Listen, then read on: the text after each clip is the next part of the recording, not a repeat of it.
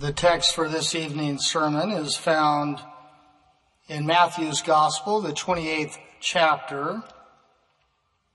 And I will read verses 16 through 20. Matthew 28, the last 5 verses. Verse 16, Then the 11 disciples went away into Galilee, into a mountain where Jesus had appointed them. And when they saw him, they worshipped him, but some doubted. And Jesus came and spake unto them, saying, All power is given unto me in heaven and in earth. Go ye therefore and teach all nations, baptizing them in the name of the Father, and of the Son, and of the Holy Ghost, teaching them to observe all things whatsoever I have commanded you. And lo, I am with you always, even until the end of the world. Amen. The Great Commission is recorded here and in the other 3 Gospels, and it has been the ongoing directive to the church and to the followers of Jesus from the time he gave it to this present day. Having been rejected by his own people, our Lord commanded his followers, as Mark recorded it, to go into all the world and preach the gospel. Many Bible scholars believe that this may have been the occasion where there were gathered above 500 brethren, which saw the resurrected Christ, as recorded in 1 Corinthians 15:6. And whether it was 11 or 120 or above 500, it must have been a super inspirational time to be at a place where the Lord said, All power is given unto me in heaven and in earth. At the conclusion of the Sermon on the Mount, the people noted that Jesus spoke with authority. Later, he proved this power and authority when he laid down his life and he took it up again. So declaring that all power, all authority was given to him wasn't just a claim. It was and is a reality. It was the investiture of God's authority upon him so that in all things he would have the preeminence. The mission to preach the gospel throughout the world, to make disciples and to teach them to observe all things whatsoever Jesus commanded, has his authority and his power upon it. The Great Commission was not a pep talk. It wasn't a really good motivational speech. It wasn't a mission statement. It wasn't a final farewell address. It was a commandment for us, for you, for me, to go out into all the world. We don't really have a choice. We have to do that every day. Whether it's our neighborhood or to a foreign land, we are to give and to live our testimony in an ongoing effort to win others for Christ. And tonight I'd like to focus on the promise, our insurance plan that we find attached to this. He concluded the Great Commission with these words, Lo, or behold, I am with you always, even unto the end of the world. And then the writer Matthew added, Amen. I think it was a hearty amen. I think he reflected upon hearing those words that no doubt he had already experienced. And truly this is one of the most comforting scriptures in all of God's Word. Haley's Bible Handbook says simply, this is our favorite verse in all the Bible. It's hard to debate that. It's a promise from God made to you and me that He would be with us always. And that's a promise that if you haven't already,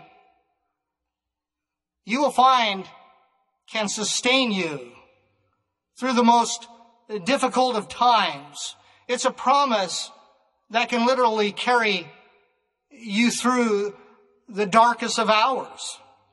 The word always means all of the entire 24-hour period. 24/7, as we would say. That is our insurance plan that we have as we serve God, as we strive, as we endeavor to fulfill the Great Commission. Now, many of us purchase insurance. Sometimes we are required to, but we purchase insurance to manage our risk, to reduce our exposure to harm and loss, so really to have peace of mind. A few weeks ago, Brother Bob Downey and I met with a church insurance agent that we've known for many years. He does insurance for large companies, but primarily churches. And we have known this agent for some time and enjoy meeting with him. He always brings us up to speed on products that we might be interested in. And that's what he did towards the end of this meeting. He talked about a travel insurance policy for churches. And it had a low premium, I believe $69 a year. And Brother Bob was quite interested. Brother Bob travels a lot around the U.S. and even a little bit internationally. And so he was very interested. It covered everything from delayed luggage to a medical crisis. And so I was thinking about it. I don't travel that much, but I was thinking about Brother Darrell and Sister Debbie's upcoming trip to the UK and Nigeria. And I mentioned that. And then the agent said, well, there's some countries that are excluded. Well, the promise that we have from the Lord to be with us always, it doesn't have any exclusions.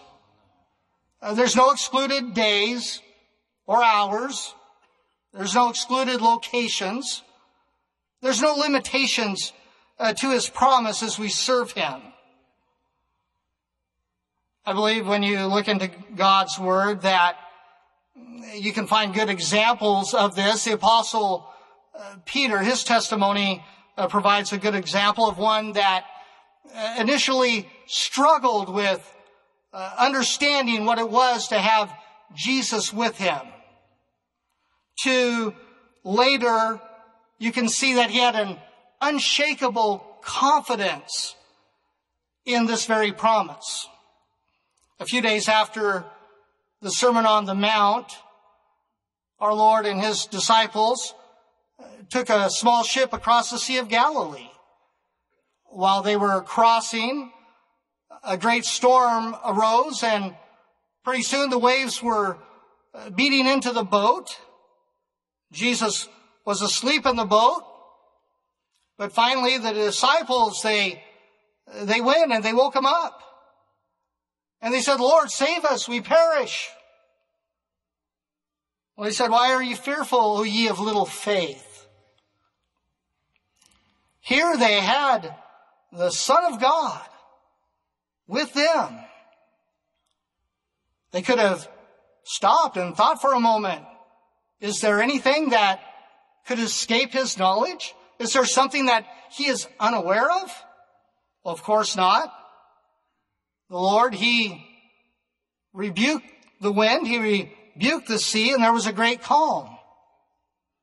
However, they could have enjoyed a great calm in their hearts without even having to wake the Lord. And that's what you and I can enjoy when we really understand that we have a promise from the Lord that He's going to be with us always, even until the end of the world.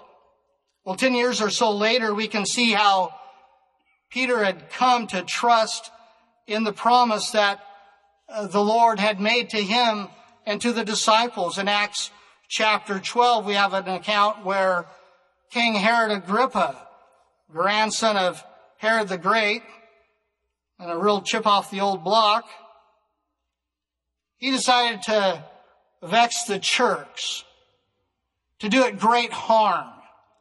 And so he had James, the brother of John, killed with a sword. It worked so well in pleasing the Jews that Agrippa then had Peter captured and thrown into prison. And he decided to keep him there, as it says in verse 4, to be brought forth, to be executed after Easter. This is an ecclesiastical term, a church term. Actually, he wanted him held until after the Passover, because the Jews would not have an execution during the Passover time. So, for at least a few days, Peter was essentially put on death row. Except, there was no trial. There was no man to appeal to, and there was no escape. 4 sets of 4 soldiers were given the assignment of making sure that he was secured. That King Agrippa didn't want to take any chance. He wanted nothing to go wrong with his plans. And make no mistake, these soldiers took this job seriously. Their life literally depended on it. But since the storm on the Sea of Galilee, Peter had enjoyed tremendous personal spiritual victory in his life. He had seen thousands get saved, come to the Lord. He had been beaten for Christ. He had been threatened. Even his life had been threatened. He had seen the young church go through persecution and also experience tremendous growth. But now he found himself in a situation where he was awaiting his execution. We find in this account that it says the church made prayer for Peter without ceasing. I think Peter also prayed. I imagine there, even though he was chained up between 2 of the soldiers, perhaps out loud, he lifted up a prayer to the Lord.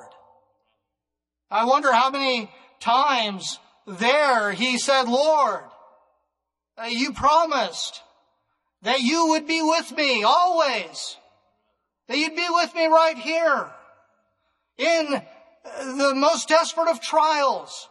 And I believe it. I know that you're going to take care of me. You said you'd be with me even until the end of the world. And maybe for me, this will be it.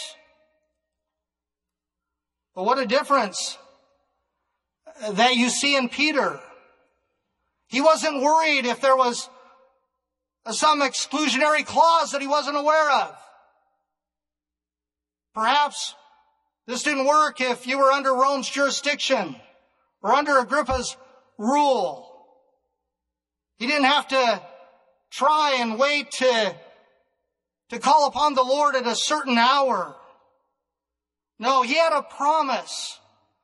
And it's apparent that the peace that had escaped Peter on the Sea of Galilee due to his lack of faith had been replaced by a deep, abiding faith and trust in the one who has all power, all authority. Peter knew who was in control. He wasn't worried. In fact, the night before the execution, Peter was sound asleep. The angel of the Lord came there right next to him, bright and shining. Didn't wake Peter up. Finally, the angel had to nudge him in his ribs to get him up and then help him up. And said, put on your garments, put on your sandals. The chains fell off. He said, follow me. And you get the impression he still wasn't really fully alert. He thought he was having a vision. They went through one ward and then another ward. And they got out to the main gate, and just like our automatic gates, it opened up for them. Except this was the power of God. This was the one who had promised him that he would be with him always, that he had all power. He could open those gates. Peter and the angel of the Lord, they walked right out. They walked down the street. Well, the angel had done what he was sent to do, so he left Peter. And all of a sudden, Peter kind of came to himself, and he thought, well, this wasn't a vision at all. The Lord heard my prayer. The Lord's delivered me. He thought for a moment, there must be prayer going on for me over at Mark's mother's house. So he went there, knocked on the door. It says a young lady named Rhoda came to the door. And when she heard his voice, she was so excited that she didn't even open the door. She went back into the prayer meeting. Said, Peter's out here. Oh, they said, you're mad. Oh, that can't be it. It must be his angel. That's kind of funny. His angel had left him. No, it was Peter. They went out. They checked. Sure enough, Peter was there. They were astonished. We don't want to be astonished when God answers our prayer. We want to be astonished about how God does it and what he does in our life. He's promised to be with us. You know, the next day, King Agrippa did go forward with that execution, but it was of the soldiers that were supposed to guard him. Those poor soldiers never had a chance. Well, in these last days, and I do believe that we are in the last days, and the world seems so turned upside down, Satan would like to imprison us in fear. He really would. He would like to get you tied to the events of the world, but we want to be tied to the promises of God. You get hitched to the world, you're in for a ride. But when you give your life to the Lord and you get a hold of the promise of God, you have assurance in your heart that God is going to be with you and God is going to see you through. Yeah, Satan would like to put those chains of doubt on you, to make you doubt in God's word, doubt in God's promises. But that's not going to change. If you're a child of God, he's promised to be with you always. All the time. You don't have to wonder when you're serving the Lord, does he hear the cry of my heart? Does he see the situation I'm in? Does he understand the cares that I have? Why, yes, he does, just like he saw Peter in that prison.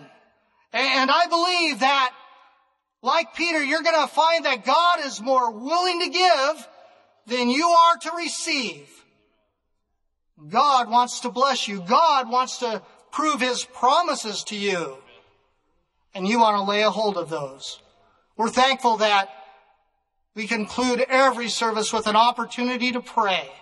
The Lord is here tonight. The Lord knows the need of your heart. More than that, He has the answer for it. We're going to have an opportunity to come into His divine presence. The song's 410 and the altars of prayer are open.